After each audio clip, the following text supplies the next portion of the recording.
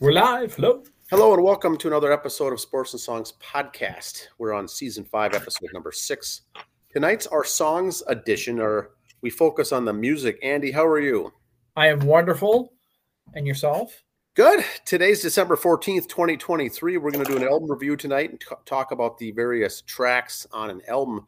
The focus tonight is going to be Mr. George Thorogood, Andy. We know him from the Delaware Destroyers. We know him from George Thorogood and the Destroyers. Yeah, George Thorogood. Big name, but we've never done an album review on him. He's starting his 50th year in music this year, so lots of big stuff for Lonesome George. So the album we picked is Move It On Over, and so we're going to do the album review tonight on that. I'll bring up the album cover here, Mr. George. There he is. There he is. I thought it was Mick Jagger at first. Yep.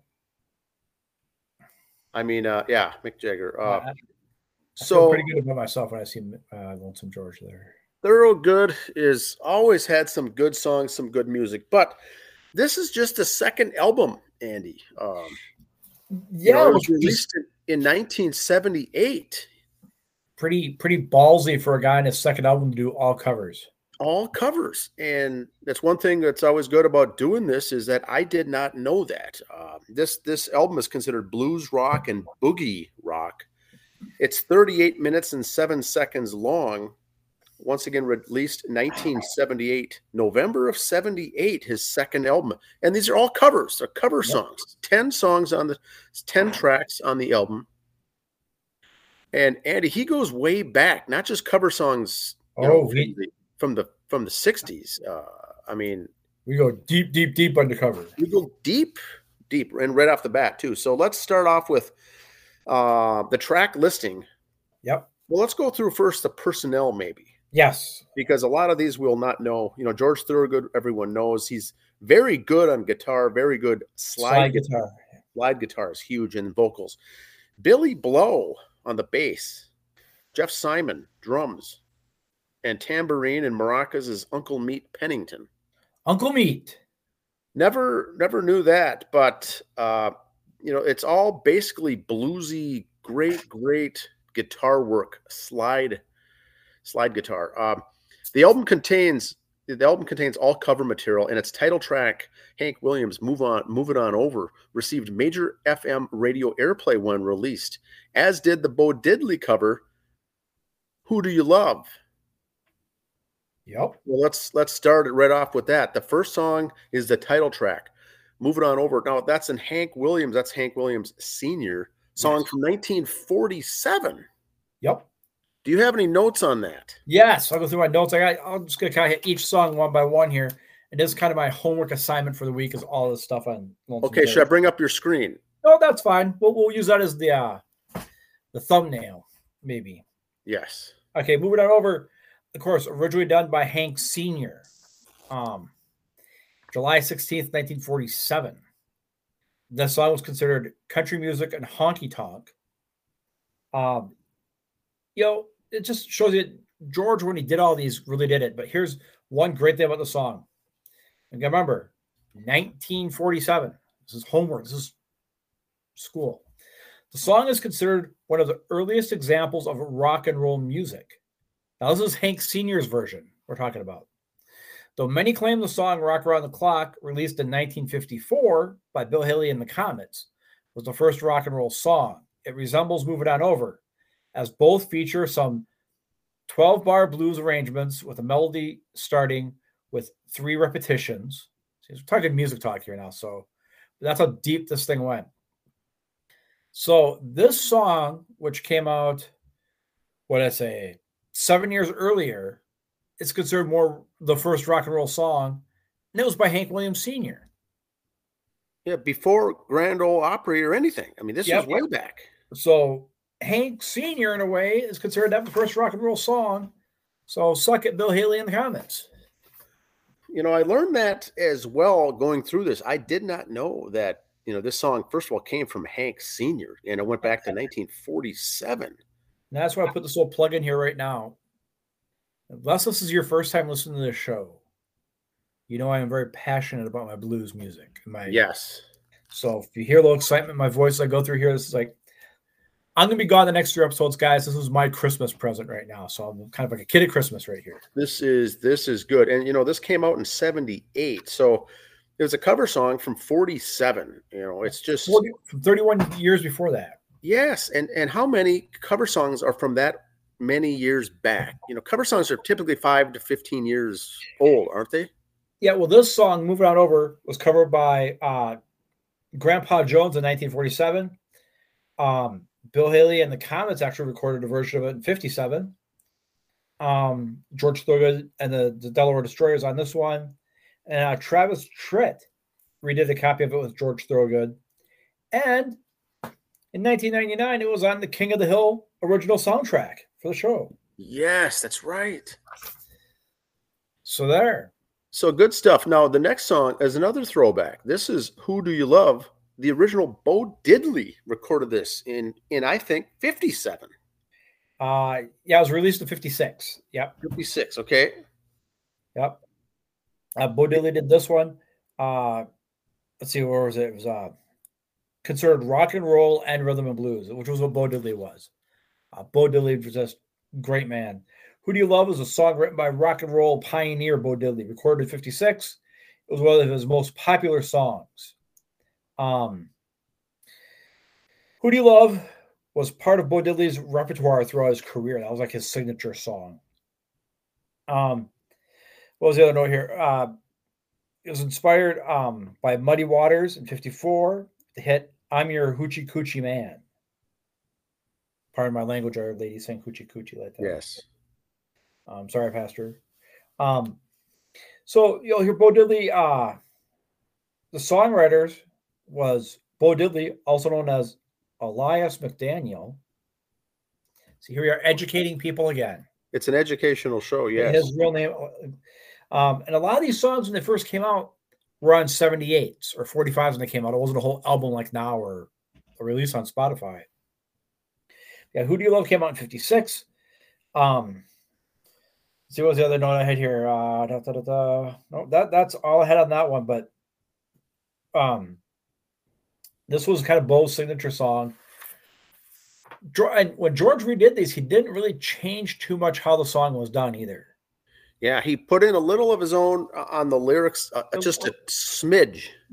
More, a little more on the guitar, but it was basically the way it was. Yeah, very good. The next song is "The Sky Is Crying." That's a Elmore James cover song. That's 5 minutes long. What do you have for that one? Yeah, Elmore James, "Sky Is Crying," slow tempo, 12-bar blues, 12/8 time in the key of C. Again, here we go, educating. Now, a lot of these were all recorded in Chicago too at the time. Chicago, real bluesy area at the time. Okay. In 1969, Albert King recorded "The Sky Is Crying" for his album Years Gone By. Unlike James, who played it on a slide, King used a fretted approach on the guitar. Stevie Ray Vaughan did a cover of the song. So you go. "The Sky's Crying." What was the other note I had here for? Also, this is not the only song that he does by Earl James on this album. Yeah, spoiler let's do that. Do the next one as well. Spoiler alert. That was the last song, I think, wasn't it? Rainbow. Yes. No. New Hawaiian Boogie is number 10. New Hawaiian Boogie, the last song. Yeah, was also James one too. So Elmore James he covered twice. All the rest of the album, he's done a cover of one artist only, except for Elmore James. He brings two of them into the mix. Yep. So that shows you about Elmore James right there. If George did two of his songs. Again, this is on Fire Records in Chicago. Recorded "Sky Is Crying." Very good song. These are all really great songs, but this was kind of a nice, slower tempo song. Now, the next song is "Cocaine Blues," a T.J. Arnall cover song. Now, "Cocaine Blues," a lot of you will recognize it as the very famous Johnny Cash cover he did on the Folsom Prison album. Prison, okay. And very done in the movie by Joaquin Phoenix, the Johnny Cash movie. So when you hear the song, it's very good. The song is a tale of a man, Willie Lee, who murders his unfaithful girlfriend while under the influence of whiskey and cocaine. He flees to Mexico and works as a musician to fund his continued drug use. Willie is apprehended by the sheriff from Jericho Hill, tried and promptly sentenced to 99 years in San Quentin, but which Johnny Cash changes to Folsom in his song. The song was considered in 1947 its genres Western swing and a murder ballad. Okay. I don't think we've ever done a murder ballad song before or album. No. So let's mark that off our list of things we've done. Johnny Cash's version is considered rockabilly, but that's Johnny. Johnny Cash's version, of course, he changed it to Folsom instead of San Quentin, and changed a couple other words just to kind of make it more Johnny-ish. The only part that you might think Johnny changed, he didn't. In the original song, he was a man dressed in black. So that worked out. Now the next song is called "It Wasn't Me." This is a Chuck Berry song, almost 4 minutes long. What do you have for this one? I don't have too much on Chuck Berry because, again, we've covered Chuck Berry on the show before. It Wasn't Me is of all the Chuck Berry songs, I could think of a lot more I wish he would have done. I kind of like he went deep on this one. Take this Chuck Berry song to do. Okay. Fair enough. He did the old standbys, Johnny B. Good's, also their stuff. He kind of went a little deeper because he kind of took everybody else's signature songs or more popular songs, but not for Chuck Berry. So if you're a Chuck Berry fan, you might recognize it, or when you hear it, you go, "Oh yeah, that was Chuck Berry." So just give that a listen. Listen to Chuck's version first, though, just to kind of and that's probably the homework assignment for all these. Listen to the original first, and then the Thorogood version. Yep. Next one is "That Same Thing" by Willie Dixon. Willie Dixon, William James Dixon, just passed away in 92. 92, though. I was like 30 years ago already. Holy cow. Yes. Again, he did some work with Muddy Waters. Mississippi area. He was born in Mississippi, so it has that sound again, recorded in Chicago. Blues, Chicago blues, rhythm and blues, and gospel is what this genre is. Willie's genre was. You hear a little gospel blues in it too, which was really kind of cool. This version that Willie had or that George did of Willie's. Again, you hear really how the vocals in it. George kind of hits them pretty good. A lot of these are Chicago recorded, so they all kind of have that same sound. But it's all guys from the Memphis, Tennessee area, or Memphis, Mississippi area when they came up. This genre of blues was kind of like a Motown sound in a way, meaning everybody was from around the country, but they all came to Motown and recorded, so you kind of get that same sound. These guys were all in Chicago, had that same blues sound then. Now, back then, they didn't have a lot of session. There was no session musicians, right? So it was all the same guys. Okay, it was all your same guys. Yep.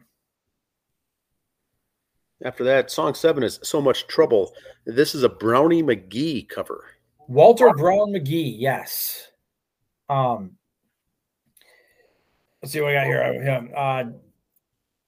He was in a little bit about Brownie McGee during a blues revival of the '60s. He was kind of when blues started coming back. He was still around. This gentleman just passed away in 96. So a lot of these guys were still around after George recorded this too, or had just passed when George recorded this. So they all got to hear it. So that's kind of cool too, I think, in a way that it was like, oh, these guys have been dead for 20 years. They're not going to carry on doing their song. These gentlemen were all still around. A lot of respect. So that's kind of cool too. They did that. At the age of 22, McGee became a traveling musician working with the Rabbit Foot group, Blind Boy Feller. I mean, just some of these names these guys had for blues were just so cool too. They're really cool. But yeah, Brownie McGee, Walter Brown McGee. So yes, that's a good listen right there on that one. The next one is "I'm Just Your Good Thing." It's a James Moore cover song. Yes, he was born James Moore, but if you go deep in and you're looking for a Slim Harpo is who you're looking for on this one. Writing name of James Isaac Monroe was his pen name when he did it. So you want to look it up, you want to listen for it, look for Slim Harpo. He was a swamp blues style, they referred to him as. Now, here, he's the exception. He passed away in 1970, so he's one of the few that were passed before the songs came out. But swamp blues. Swamp blues. Yes. Good. Another one we haven't covered. Good stuff. The last song here tonight for the review is Baby Please Set a Date. That's an old Homesick James Williamson cover. Yes, Jim Williamson or Homesick James. Again, all these great nicknames these blues guys had. This is awesome. As a solo performer, he recorded this for the Colt and USA labels in 1962, including a cover version of Robert Johnson's Crossroads. So this guy did a Robert Johnson cover. You've heard me talk blues. Robert Johnson's like the Mount Rushmore for blues. He's all four people. Period. So if you could do a Robert Johnson song from Crossroads, you're doing something right. And Thorogood picked up that song, a musician who could do Robert Johnson. So that is pretty respectable and clear right there. One thing about him, again, his was or to have it in there. His was just a regular blues. He wasn't a other type of blues. He just passed away again, just 2006. So again, here's another man who 96 years old when he passed, got to hear Thorogood record his stuff. And the thing about Homesick James is when you look at his picture, you look up his stuff, kind of like Bo Diddley. What do you picture the old 80-year-old blues guitarist doing? Sitting in the chair with his fedora on and his guitar. That's what these guys were. George Thorogood, when he played his slide guitar, a lot of times you see guys that have a metal pipe on their pinky when they do it. But back in the day with these blues, you didn't have a metal pipe for that. You took the neck of a bottle and you broke it. You broke a beer bottle and just put your pinky on the neck of it and use that. Really? Okay. Again, education. We're trying to educate. Well, thanks. That's a great visual. So I know a lot of these guys a lot of you guys probably listen to this, you younger folk. It's winter break, Christmas break. You're not keeping your smart, keeping your thinking going here. But yes, so that's how they did that. But Thorogood took from all these guys. He didn't rip them off. He paid tribute to him by doing it. He wasn't looking for I'll do this one cover, release it so they'll buy my album. He did all covers. Any two of these songs could have been released and it would have been wonderful. The first two he did, though, worked out great. The Bo Diddley cover was my favorite song on the album because Bo Diddley is one of my guys, too. Great stuff. Great lyrics. So this was recorded in Dimension Sound Studios in Boston. I guess I didn't know that, but was Thorogood a Boston guy? No. I believe he is from Delaware. And actually, another side note about George Thorogood. He's a Mets fan. Oh, yes. Well, yes, Delaware and a Mets fan. Okay, well, that makes sense. So would you call this, Andy, a greatest hits, kind of a blues, boogie rock greatest hits? Or is it not necessarily the greatest hits, but a tribute version, a tribute? Yeah, I would call it a blues tribute album. Yes. That's what I call it. I call it blues tribute album. And Thorogood, his music was blues. I mean, and a lot of his songs that were released were covers, or you'd think they were. He did Hand Jive. He did One Bourbon, One Scotch, One Beer, So a lot of his other songs were covers, but his most famous song, Bad to the Bone, you hear it all in there. The blues and the gospel and the South, the rhythm and blues. Very nice music. And like we said earlier in the pre-production meeting, you kind of sing along a little bit with Thorogood, but you don't because you're not going to match that voice.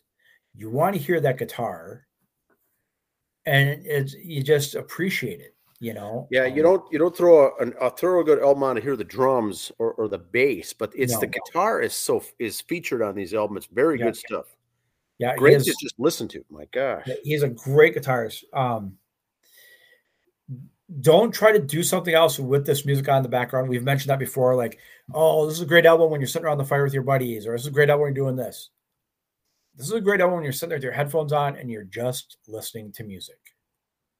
Don't try to do anything else when you listen to this album. Just enjoy it. Yeah, it's good. It's some good stuff. Very good. And the first two songs, of course, the typical listener is going to know those first two, but not pretty And you much might know the some of rest. the others. If you're a blues fan, you might know some of the others. But yeah. And I mean, as far as the songs released by Yep. Thorogood, it was just those first two, and they got, like they said, heavy airplay back then too. This was FM radio staple kind of stuff. Very common, bar music too. Music. Yep.